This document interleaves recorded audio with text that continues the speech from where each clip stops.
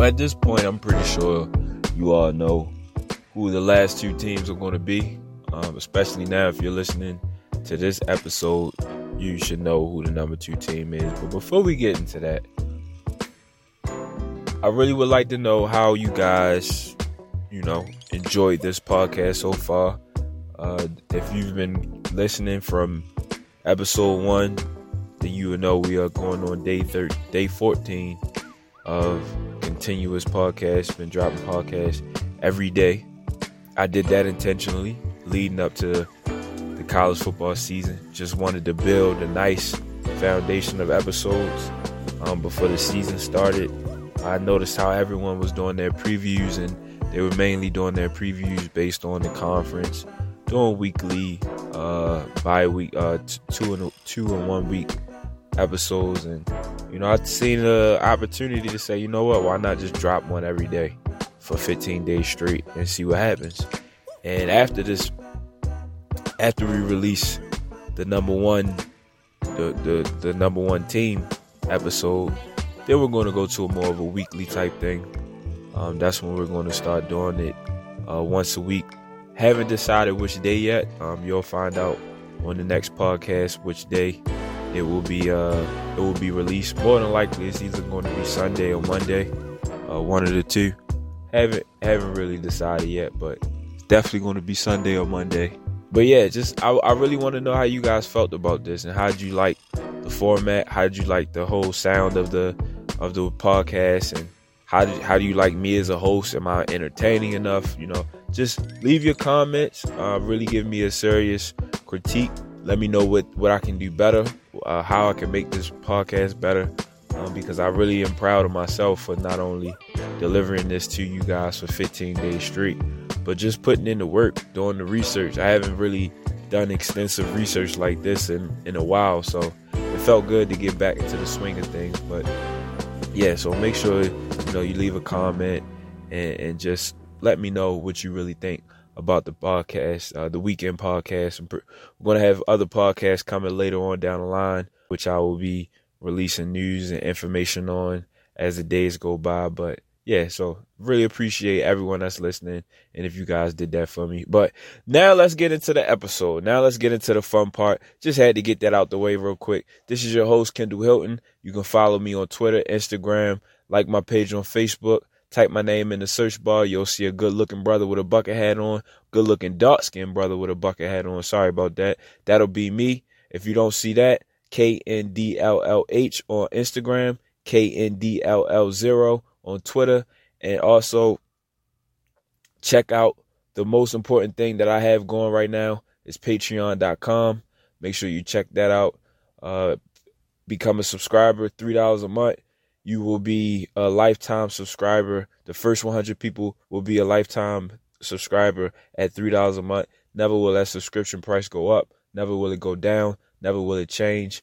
It will be like that forever. And like I say in each episode, this is a long-term play. Patreon is a long-term play. So if you sign up now, I'm trying to tell you, you're going to be happy you did it in the long run. So make sure you go in there and sign up. And if you haven't been listening, let's give you a quick rundown of the Fan Eye 15, my personal rankings, my top 15 teams in the country to start the season off.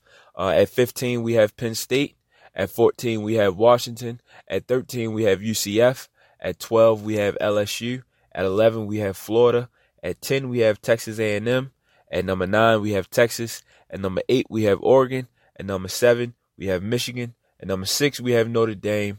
At number 5, we have Ohio State. At number 4, we have Oklahoma. At number 3, we have Georgia. And at number 2, coming in at number 2, is the Alabama Crimson Tide. Last year, the Crimson Tide finished their season 14-1. They took a ass whooping. It's no other way for me to put it. They took a straight ass whooping in the championship game to Clemson, losing 44-16. Probably that was the worst loss in Nick Saban's era. Nick Saban is going into his 13th year at Alabama, his 24th year as a head in college football. He has a 90-14 record versus the SEC.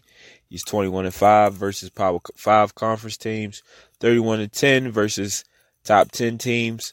But the one ranking that everyone's going to be talking about this year, he's 2-3 versus Dabo Swinney. So everything else above, it's nice to say, but when you get to that 2-3 versus Dabo, it's like, it's throwing the little chinks in the armor. That's all it really is. But last year they averaged 45 points a game, only allowing 18 points. The 45 points they allowed was the most in Nick Saban's era, thanks to a more wide open offense and arguably the best quarterback he's ever coached. But we're going to get into that. So the Crimson Tide, this is on par. Everything's on par except for the championship loss. Other than that, this is pretty much business as usual. That's usually the term I use to describe the Crimson Tide, just business. Even when they lose a boatload of players, they got another boatload of players coming in. So let's jump into this roster and really break down and see how dominant they will be this upcoming college football season. Tua Tagovailoa will lead this offense once again. Of course, he's looked at as one of the best quarterbacks, if not the best quarterback in college football this year. He will be compared to Trevor Lawrence pretty much the entire season. That's going to be a running theme all season, and rightfully so. Both are leading the best teams, overall teams in college football. Right now, Trevor Lawrence has the edge because the way he outperformed Tua. Both came in as hot freshmen. So Tua is a junior while Trevor will be the sophomore. But Tua's going to go down in history as probably the best quarterback to ever play at Bama. He broke the single-season passing record last year with his 3,966 yards, 43 touchdowns. Just stupid numbers that they've never really seen at Bama, especially in the Nick Saban era. I already say he's the best quarterback Saban's ever coached. Not sure if he'll be able to catch A.J. McCarron, who's the passing leader. A.J. McCarron has 9,019 yards. Tua will have to pass for over 4,000 yards between this season and the next season. Not sure if he's going to want to after he has a stellar season this year. The NFL is going to come calling. But even without the all-time passing record at Bama, he's still going to go down as the best quarterback in Bama history. He might even be the first quarterback in Nick Saban's era to win the Heisman. Mark Ingram, Derrick Henry, they were running backs when they won it, but Saban's never had a quarterback to win it, and Tua has a great chance at being the first. Came in second last year, so it's going to be interesting to see how well and how hot he comes out. Even not having Jalen Hurts, that pressure of having a solid backup behind you. Not to say the backups that they have aren't solid, but just to have that, that clarity and that certainty that you're going to be the starter unless some unforeseen injury comes along. But I like Tua. I think he's a great quarterback. I think he will have a Heisman caliber season. I think he can win the Heisman over Trevor Lawrence. Trevor Lawrence is going to get hit with the sophomore slump. I'm a firm believer once they get that film on you, once they can sit and really examine your game for a whole season, things change. So Tua's experience is going to give him the edge, in my opinion, when it does come down to that conversation. And I'm sure he wants to play Clemson. I'm sure he wants Clemson to go undefeated, make sure get into the national championship game so he can be the one to knock them off at the end. So I know he still thinks about that championship game from last year a lot. Around him, he will have a couple running backs, Najee Harris, who will be returning from last year, and Trey Sanders, who's coming in as the top running back of the 2019 class. Sanders is more of a quick guy, better receiver than Najee. Najee's more of the ground and pound type of back, a traditional Bama type of back, just beat you down, wear you down. He's 6'2", 227. Sanders on the other end, He's 6 feet, 214, but he fits a passing game much more than Najee do, and I wouldn't be surprised if he got more time than Najee. One thing about Najee this season, it seems like this is going to be the storyline, is whether or not he'll fit the NBA. What's up with me in the NBA? Whether or not he'll fit the NFL's culture of, of a passing style, more of a passing game type of offenses, because he's not that type of back. He's a traditional. He's a workhorse. He's a back you give the ball to 30 times a game and let him wear the defense down. But the game's not like that anymore. So from the few articles I've read, that's pretty much been the theme, and I think that's going to be the storyline going into this season, is how will he adjust to playing in a passing style offense, especially this season. Now that he's the top dog, last year he played behind Damian Harris and Josh Jacobs. Still ended up with 783 yards, 4 touchdowns, but this time he'll be the top guy. So, but I wouldn't be surprised if Trey Sanders got more time. It's just he fits that offense. He's more of a back that is explosive and can turn the game in one play. Najee, on the other hand, is he has to work to his big plays. So curious to see how that work out for that backfield. On the receivers, this is probably the best receiving group in the country.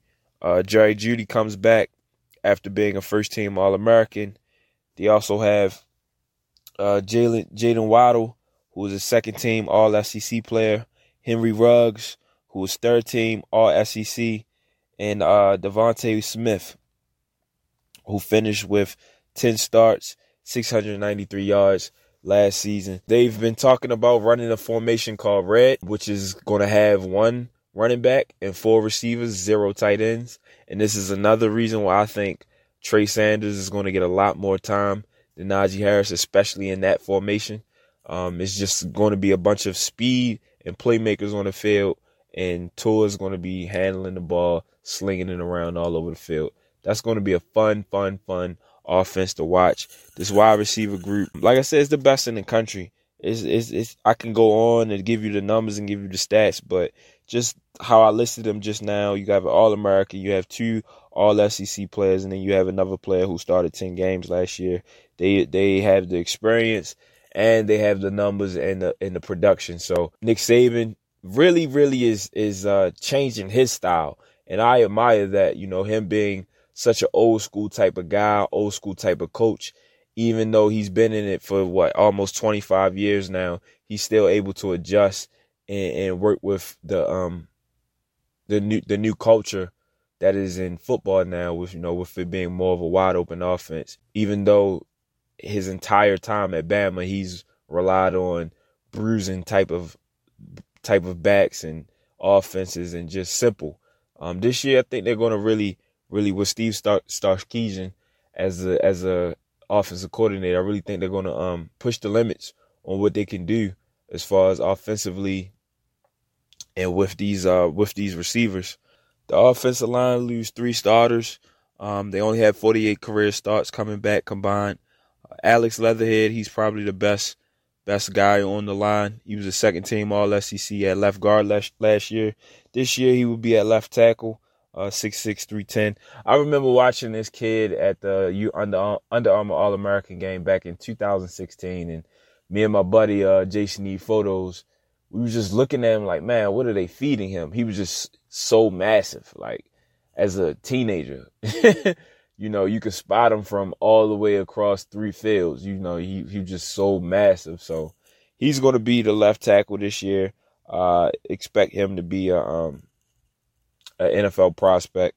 The rest of the line, we're just gonna have to wait and see how they fare out. They have guys that have played in games, but no real starting experience. So we're gonna have to just wait and see how this offensive line works out. But like I said before, man, when it comes to Bama, it's just business as usual, plug and play. They can lose an entire. They can come back with a season and have 0 returning starters, and I still would pick them to be a top 4 team. just because of the depth they have and the recruiting that Nick Saban does, making sure that his team is always locked and loaded with another guy that can potentially turn into an All-American. It's the same thing with this offensive line. I'm pretty sure majority of these offensive linemen, without any research, without me even researching the names, and I did that purposely because I'm like, I want to go in here with a blind eye this season just to really see who's going to how this line is going to step up and play. I knew when I seen Leatherwood's name, I already knew who he was just because I got to see him as a teenager, got to talk to him as a teenager. So, but the rest of the line I'm clueless about. That's going to be one of the storylines we pay attention to for the Bama this year. So, other than that, this offense, expect them to put up a lot of points, possibly another 40-point season for Nick Saban. And Tua, like I said, man, he's going to be a Heisman candidate, possibly my Heisman favorite. So we'll see.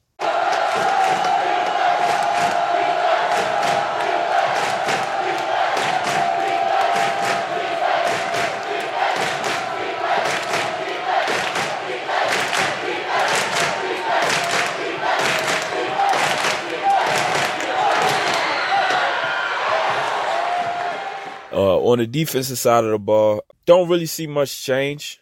They have 6 starters returning, but not too many eye-popping type of players, not like how they used to have. Raekwon Davis he'll be the leader on the defensive line, 6'7", 309 pounds. This year he comes back as a 4th-team All-American in 2017, 2nd-team All-SEC last year. He will lead this defensive line with DJ Dale, LeBron Ray, and a few other guys, but they don't have the big names like they usually do. Only Davis, who will probably end up being some type of award winner, whether it's the Buckus Award or Bednarik Award. One of those awards is going to go his way. But yeah, other than Davis, they only have 1 start, so it's going to be tough for the defensive line to really get themselves and find a way. But like the offensive line, it's business as usual. Going into the linebacker group, they had 41 starts returning from last year. Dylan Moses was a 1st-team All-American last year. Prior to this episode being published, Dylan Moses, he has suffered a severe leg injury, and is more than likely out for the rest of the season for the 2019 season. So the defense will be without Dylan Moses. You also have Anthony Jennings, who had 14 starts last year. Joshua McMillan, he's possibly going to be a starter. He played in 10 games last year. They also have Dylan Moses. I already mentioned him. Shaheem Carter, who will be the star, play the star position, which is like a safety linebacker hybrid type of player. He will be returning as a starter. He had 12 starts last year. So, the linebacker group is much more, I would say, experienced and deeper than defensive line, just because they got more players that are notable. They did lose Mack Wilson last year, Christian Miller, and Jamie Mosley, 2 of which were drafted into the NFL. But they got 3 starters coming back, and their top tackler, which was Moses, and not too worried about the linebacker group, especially with Nick Saban running the show. He always makes sure, no matter how many linebackers he uses, he got another All-American coming in. Going over to the secondary, a little bit more suspect. They lost Deontay Thompson from a year ago. This was the thing about their defense last year. The secondary was woof, and it showed last year in the championship game, especially because they were without Trayvon Diggs, who was the number 1 corner on this team. They were without him last year in the championship game, and they got torched on the secondary. They got torched, and I think that was one of the most underrated things people talked about. And Nick Saban mentioned it all season long. I actually wrote an article, and I did a nice YouTube story about it. And I talked about like how all season long he kept hinting at us like, we're not that good. We're not that good on defense. We're not that good on defense. And we just didn't want to listen. Nobody wanted to listen. So when it happened and when we saw it in the championship game, it was like, oh, man, they're really not that good. Like, yeah, he's been saying it all season. So I'm curious to see if he's going to take that same approach this year. Because from week 1 up until the championship game, he consistently said that defense was not good, that secondary was not that great. And this year, it can possibly be the same thing. It possibly. But just because they have that great offense, it gives them an opportunity to not only focus more on the offense, but, really test their endurance as a football team instead of just beating down on teams and getting out of. I mean, it's still going to do that regardless of who they play. But once they get to those tougher games, it's going to test their endurance and see if they can run with a lot of the other teams like a Clemson, like Ohio State, like a Oklahoma, who are going to have high scoring offenses. Can they run with them? Can they? And I definitely think that this offense can run with any other offense in the country. But the secondary, they have Trayvon Diggs coming back, another favorite player, a fan I favorite. Got to interview him a few times when he was in high school. Enjoyed watching him play. I think he's a much better receiver than cornerback, but that's for another conversation. They also have Patrick Surtain, a sophomore. He played in 11 games last year as a freshman. He was also named to the freshman team. So he'll be coming back. A lot of people are high on him. Surtain, he's also the son of Patrick Surtain, senior all-pro cornerback, played in the NFL. And Xavier McKinney, who was third in tackles at free safety, he will be returning this year, playing in 15 starts just a year ago. So the secondary has a good group of guys that have the chemistry already won, that are very athletic, that can move, that can make plays with the ball, that can make plays on the ball. So physical also, all of them, they naturally are physical. So I think the secondary will be better this year, but I'm not sure. Like, I think Saban kind of like now is looking. He's starting to pay attention more into the offense because he's finally got a quarterback that can do some things. So I think last year he kind of took his eye off the prize when it comes to the defense and just said, you know what, I'm gonna make sure this offense can score, because if we can outscore teams, we'll be good enough to make a few stops. And I felt like that's where his mindset was at, that he thought that they were good enough to get the stops that they needed to get, which I agree. I've with that talent, with that roster, you should be good enough to make the stops, and especially when your offense is scoring 40 points a game for the first time in your career at that school. Yeah, I don't blame Saban for that. If that is the case, that's just me speculating. I could be wrong, but that's just a observation of mine. But the defense, I don't think they're going to be better than the offense.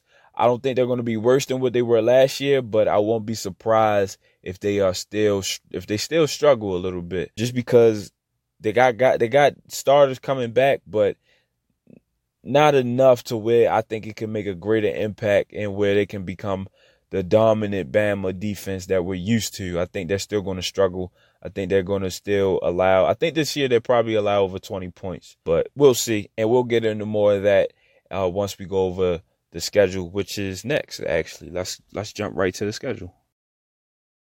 So on to my favorite part of the show, the schedule. Let's get to it.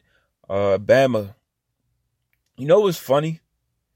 When you look at all the other SEC teams' schedule, strength of schedule, the ranking is high. They're like somewhere in top 10. I think every team that we mentioned their rank of strength of schedule, they've been like top 15 or top 20. And when we get to Bama, their strength of schedule is 44. Like, what? How is the best team in the league, in the conference, has probably the weakest schedule out of everybody? But let's get into the schedule. August 31st, they will take on Duke. That's just a couple days away. They are 17.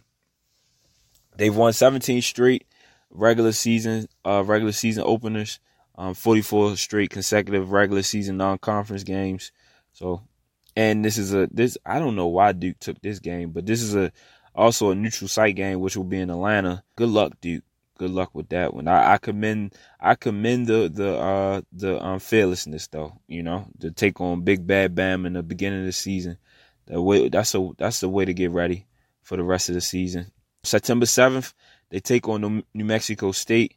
That should be a W. That's a home game. September 14th, they're at South Carolina. Don't see this being a struggle for them. Might be a cool game to watch just to see, just for the atmosphere. Bama on the road always creates a great atmosphere. After South Carolina, September 21st, they take on Southern Mississippi. Another easy win. Then they take on the other Mississippi team, September 28th. Ole Miss at home. If this was 5-6 years ago, I would say this would be a great game to watch. But this isn't the same Ole Miss team that was knocking off Bama at home and away. So don't expect too much from this game. October 5th, they will go into their bye week. And then October 12th, coming out of the bye week, they will take on Texas A&M, traveling to College Station. That's a trap game. That's definitely a trap game. Pretty sure it's going to be a night game under the lights. Texas A&M with Jimbo Fisher, he's going to make sure this team is ready. Not sure if they can beat them, but they are in my top 15, so they are worthy of getting a nod to be victorious in this game. But I just believe that the atmosphere is probably going to get to the defense. And I think Texas A&M offense is going to take advantage of just the momentum that can be created from that raucous crowd, from that 12th man crowd. So that's a trap game for Bama. October 12th at Texas A&M. October 19th, they go back home to take on Tennessee, followed by Arkansas on October 26th. Another bye week, November 2nd. Then November 9th, LSU. Now, people are saying LSU can possibly beat Bama this year, but we've been saying that for like the last 4 years, so I'll believe it when I see it. LSU just offensively, they're not ready yet. They will have a more wide open offense this season, this go around. They have a new offensive guru within the staff that worked with the Saints a year ago, so they're going to be implementing a more spread type offense, and it's going to be interesting to see how they use that against Bama's defense. November 16th, they travel to Mississippi State. That's going to be a tough one. I expect that game also to be under the lights. Not going to give it a trap game. Not yet. Maybe later on in the season. But right now, no, it is not a trap game. And then they finish the season, finish their last home game in November 23rd against Western Carolina. Not even going to dive into that one. And then November 30th at Auburn for the Iron Bowl. Haven't really sat down and examined Auburn's roster yet. Skimmed through it, but didn't really dive deep into it. So I'm not really going to give a great breakdown or analysis on the preview of this game. I'm going to just say it's a rivalry game, which means anything can happen, and they're on the road. So we'll see. I only see maybe one loss, but I think this is a schedule where Bama can run through it like they've done in years previous. That October 12th game against Texas A&M on the road is going to be tough. Also, that road game against Auburn. But I see them walking out with the W's. I think the two teams, Texas A&M and Auburn, are going to find a way to beat themselves and give opportunities to Bama to prove why they are one of the best teams in the country. So only one loss for me on this Bama schedule, but more than likely they're going to finish undefeated, walking into the SEC championship game, possibly against Georgia.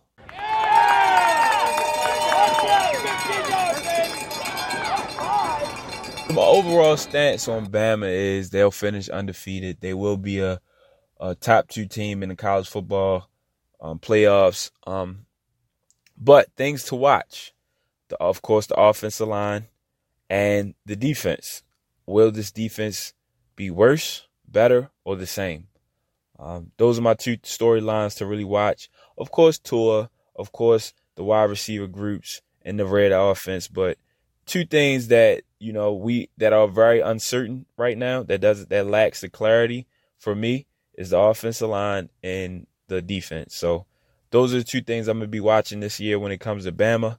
Other than that, thank you once again for tuning into the Weekend Podcast. I am so thrilled.